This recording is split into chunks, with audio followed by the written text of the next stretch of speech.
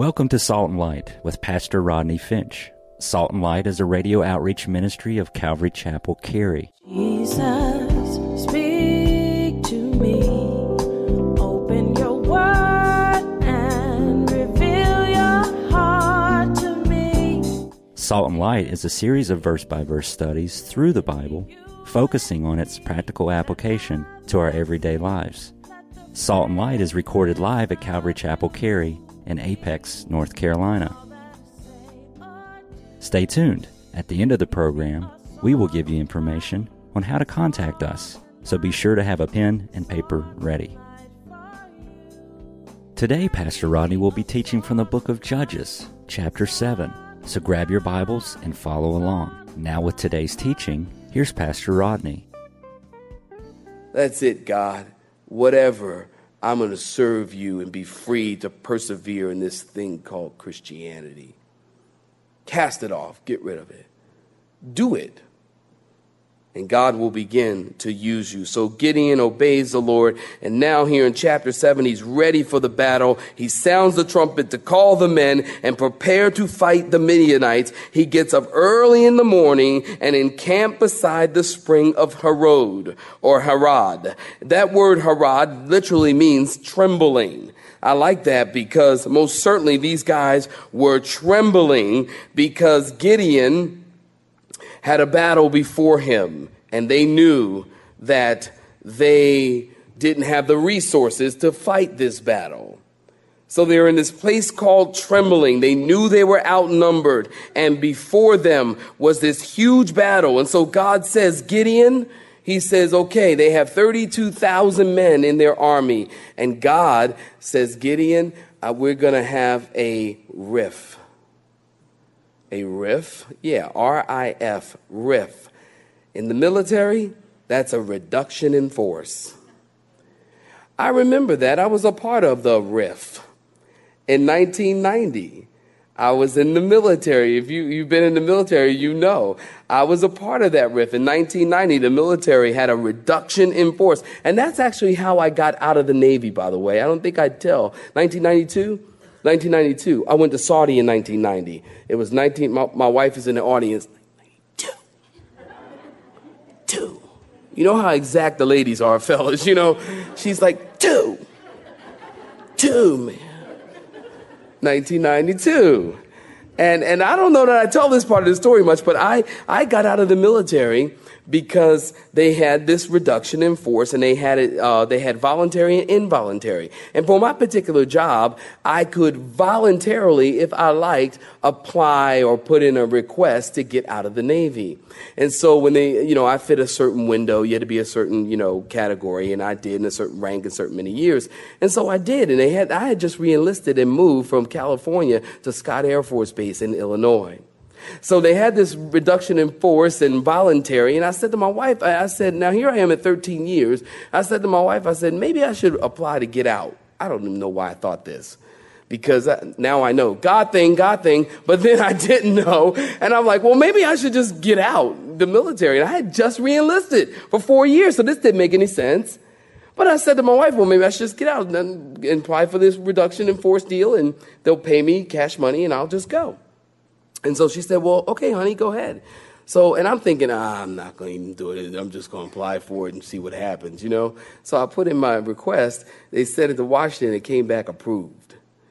I'm like, man, I wasn't expecting that, So we got out. And it was interesting because the day that I got out, the day that I walked out of the Navy, that was the day that door closed for my particular category to get out of the Navy. That very day.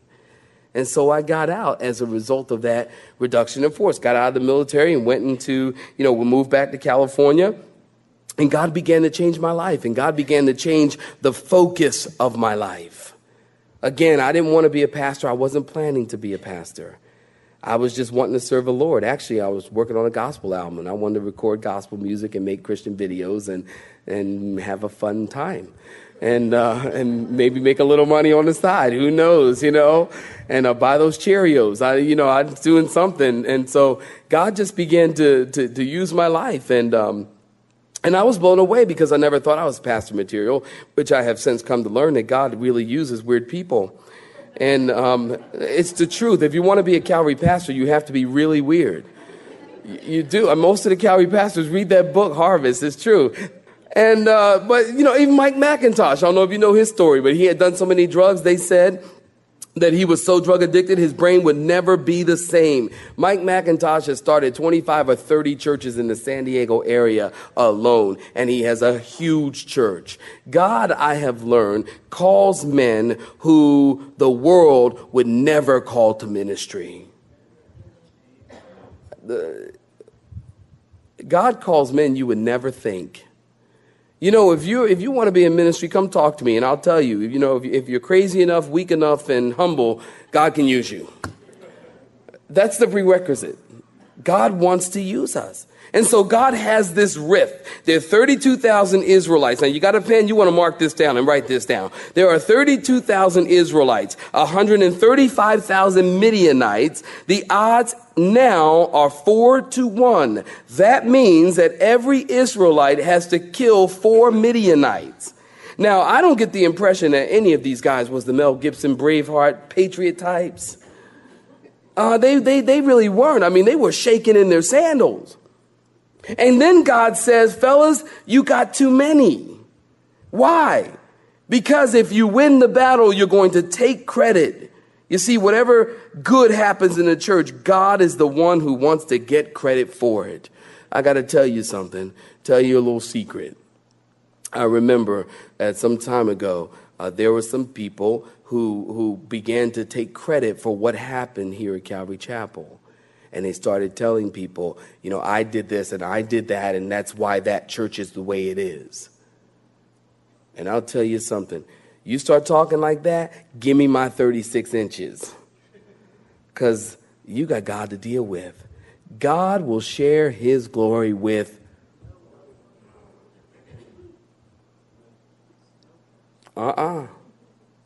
No. God won't share his glory. And if you won't give him glory for what he does, he'll stop doing it.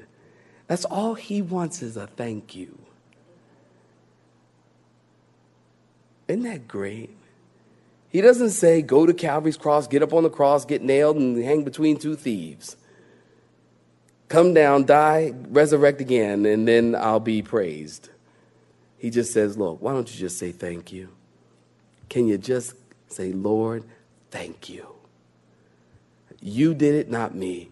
Your glory, not mine. Lord, less of me and more of you. Can't you just thank God? Listen, you guys, don't ever forget to be thankful. And I think a large part of why we're missing it in our Christianity many times is because we're not thankful. Even if you get a gift this Christmas that you really hate, try your best. Be thankful. And use it as a white elephant.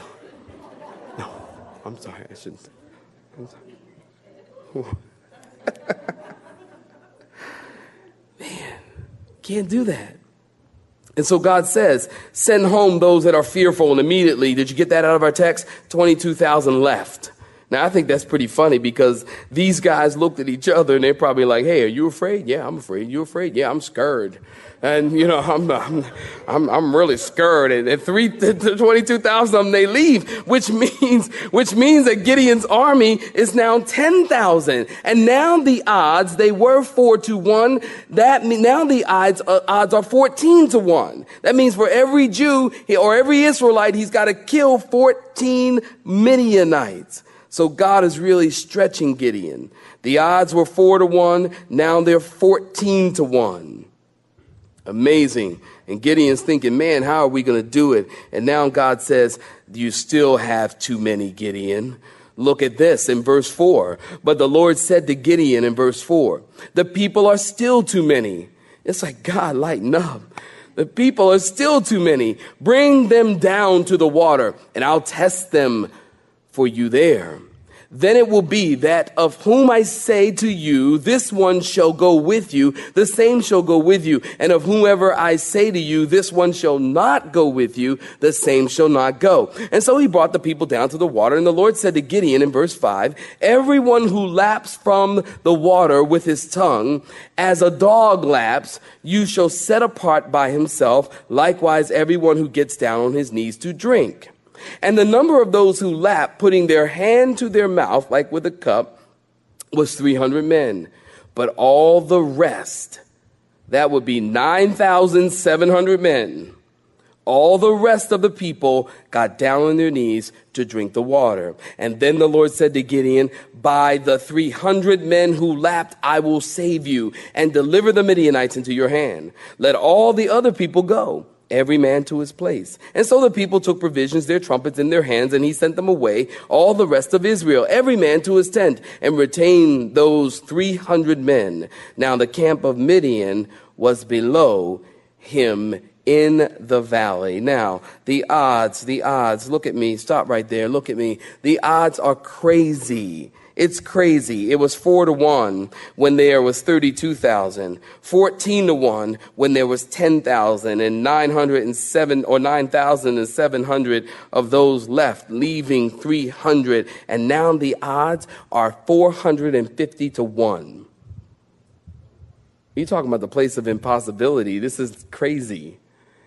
That means that for every one Israelite, this one Israelite has to kill 450 Midianites. Listen, Mel Gibson can't kill that many. God, you know that.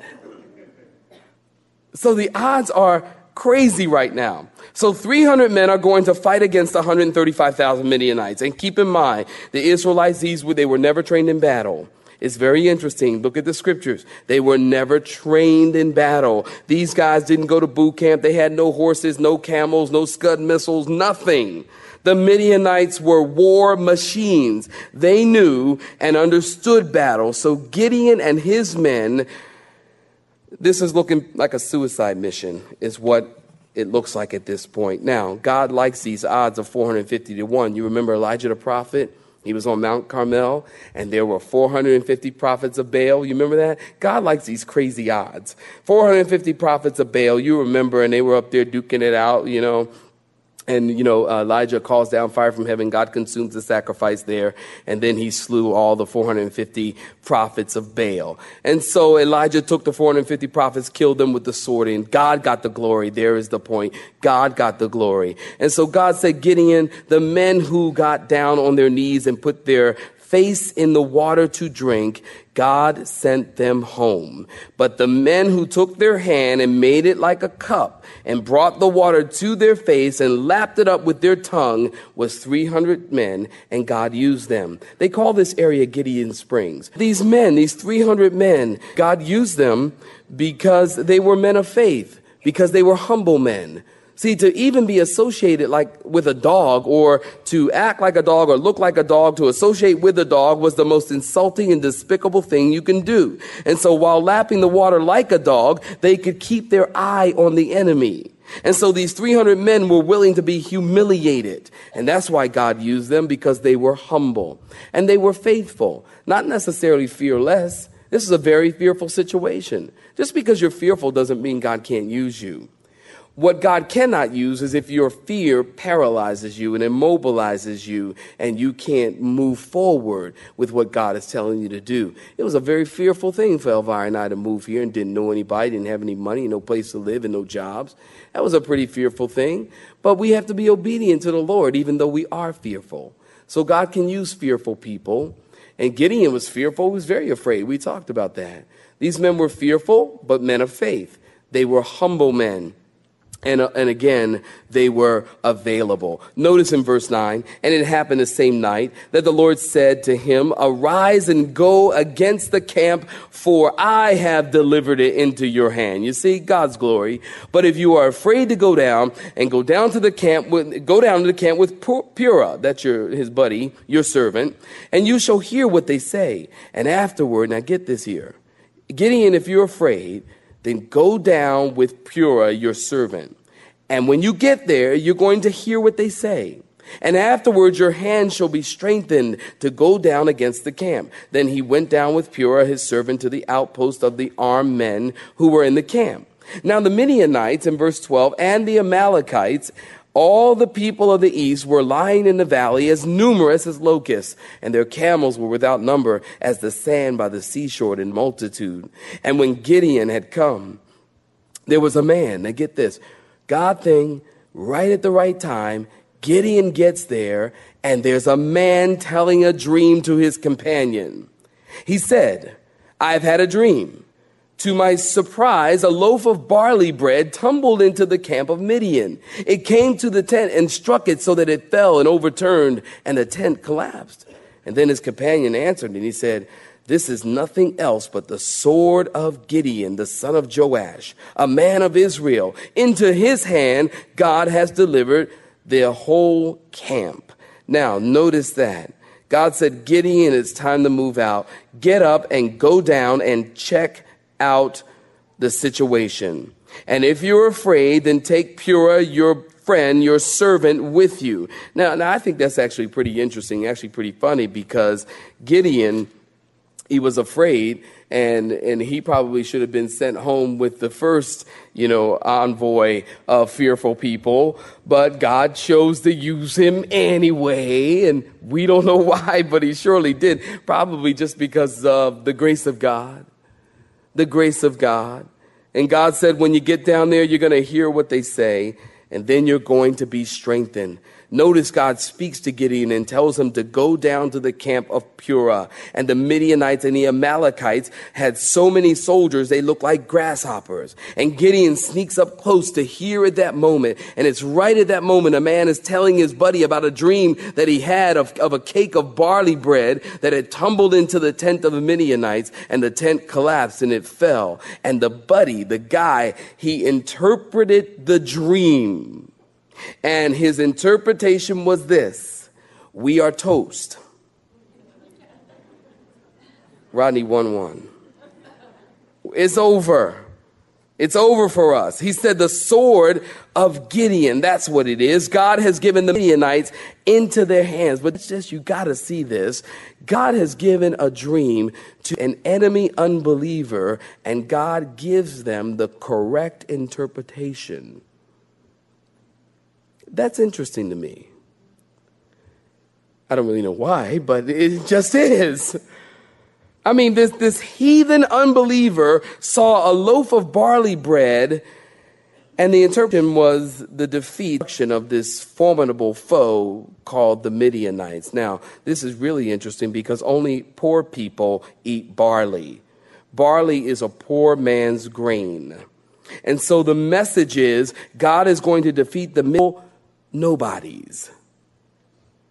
And so he takes the weak things of the confound the mighty. You see that? Fascinating, fascinating. Notice we got to move on. In verse 15, and so it was when Gideon heard the telling of the dream and its interpretation, would you notice what he did? He worshiped. And that's another thing. You can't be used of God if you're not a worshiper. You got to worship God. Now, I'm not talking about lifting your hands and swaying back and forth, eyes roll up in your head.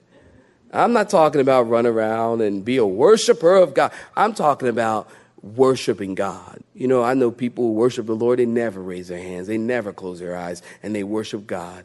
I know people who pray and they don't close their eyes. Did you know when Jesus prayed, he did not close his eyes? The Bible says when Jesus was in the garden and he prayed, he lifted up his eyes. Be careful how you judge people. Got their eyes open. They ain't worshiping the Lord because they ain't doing what I do. Like you do it right. Gideon, did you see this? Did you see this? He hears this dream, hears his interpretation, and he worshiped into the camp of Israel, and he said, arise for the Midian. And now he's excited. Arise for the Lord is your hands. And then he divided the 300 men into 3 companies. And he put a trumpet. This is fascinating. Check this out. He put a trumpet in every man's hand with pitchers and torches. And he said to them, look at me. This is Leadership 101. Look at me and do likewise. Watch. And when I come to the edge of the camp, you shall do as I do. Blow the trumpet, I and all who are with me. Then you also blow the trumpet on every side of the whole. I want you to say the sword of the Lord. And Gideon and the 100 men in verse 19 who were with him came to the outpost at the beginning of the 2 a.m. in the nighttime, just as they had posted the watch, and they blew the trumpet and broke the pitchers that were in their hand. 3 companies blew the trumpets and broke the pitchers. They held the torches in their left hand and the trumpets in their right. That would be the shofar, by the way, the shofar. They held the torches in their left hand and the trumpet right hands for blowing, and they cried, the sword of the Lord. And Gideon and every man stood all around the camp, and the whole army ran, and they cried out, and they fled. And when the 300 blew the trumpets, the Lord set every man's sword against his companion throughout the whole camp. The army fled to that place and that place and that place and that place and that place. Well, you give it a shot. And the men of Israel, in verse 23, gathered together from Naphtali, Asher, and all of Manasseh, and pursued the Midianites. Now, that's pretty interesting. I mean, going to war. And you got to go to supply to get your armor and get all the things you need. As I went to Desert Storm, I had to do this. And so can you imagine going to, sign up for, going to a battle or whatever? You go to supply to check out your gear, and they hand you, in this case, they hand you a trumpet, a pitcher, and a Yankee candle. Okay, how are we going to defeat the Midianites? Are we going to play our trumpet and sing when the saints come marching in? I mean, how's this going to work out? What is up with this? So God even takes the weak things of the world to put to shame the mighty. Trumpet and a pot and a pitcher. And what happened was they took the candle or the torch and they put it inside the pot, the clay pot. And they took the trumpet and they surrounded the camp of the. And when Gideon said, move and move out and they began to shout the sword of Gideon, and they broke their pitchers, and the light was shining. When the Midianites woke up, they were startled. They were like, oh, what are we doing? The lights are glaring in there, and they don't know what's going on. I mean, and remember, it was only the Midianites. It was also verse 12 tells us it was the Amalekites. And they didn't get along. And so they're like, oh, what's going on? What's happening? What's happening here? And because they didn't get along, they thought maybe the Amalekites were coming after them or the Midianites were coming after them. And they began to kill each other. And the 300 men that God used to go against the Midianites at that time have to strike one of them. Why? Because we serve a mighty. Now this is strategy that only God can come up with. And they began to kill each other. Well, then Gideon in verse 2, messengers throughout all the mountains of Ephraim, saying, come down against the Midianites and seize from them the watering places as far as Bethbara and Jordan. Then all the men of Ephraim gathered together and seized the watering places as far as Bethbara and Jordan. And they captured 2 princes of the Midianites, Oreb, which means raven, and Zeb, which means wolf. Do not name your sons Oreb and Zeb. They killed Oreb at rock of Oreb, and Zeb killed at the winepress of Zeb. Now, understand something. Whenever you hear or see in the Bible that they killed someone at the rock, what that means is they took them to the rock and they cut off their head. And this is where they killed them. This is how these men died. And they pursued Midian and brought the heads of Zeb to Gideon on the other side of the Jordan. That's one of my favorite verses. That's amazing. They cut off your head and they walk through town and hey, look at this, look at this. They're walking, hey, we got the kings, and, it's kind of weird, but that's what they do. And amazing victory for Israel. And we don't have time to look at it, but if you're actually, you know what? This battle went down as classic history. this is like this story right here throughout the history of Israel it was written as a song, actually. You'll find it in Psalm 83, verse 11. You'll also find it in Isaiah 9, verse 4. For you have broken the yoke of his burden and the staff of his shoulder, the rod of the oppressor. And the people never forgot this story. Isaiah 10:26. All throughout the Bible, this story is remembered, and it is a classic in the history of Israel. Before you leave, let me give you a verse that I want you to home and think about, because this is what I think about when I read this chapter. Romans chapter 8, verse 31. Read it with me. What then shall we say to these things? If God is for us, isn't that great? How did they get the victory? Oh, I'm the least, and I'm the least of the least within my family, and my family's the least. And God said, it's not about who you are, it's about whose you are. And the truth is, if God is for you, listen, if God is for you, then who can be against you? Greater is he that is in you than he that is in the world. They got the victory because of the Lord. God gave them the victory. You have been listening to Salt and Light, a radio outreach ministry of Pastor Rodney Finch and Calvary Chapel, Cary, located in Apex, North Carolina.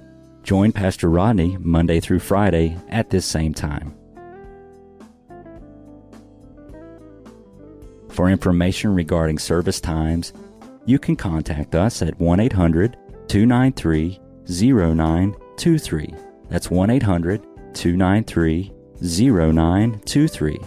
You may listen to today's broadcast in its entirety by visiting the media library on our website at cccary.org.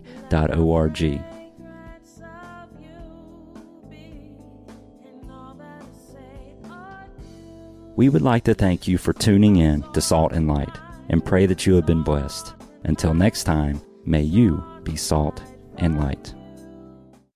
Let me be a salt.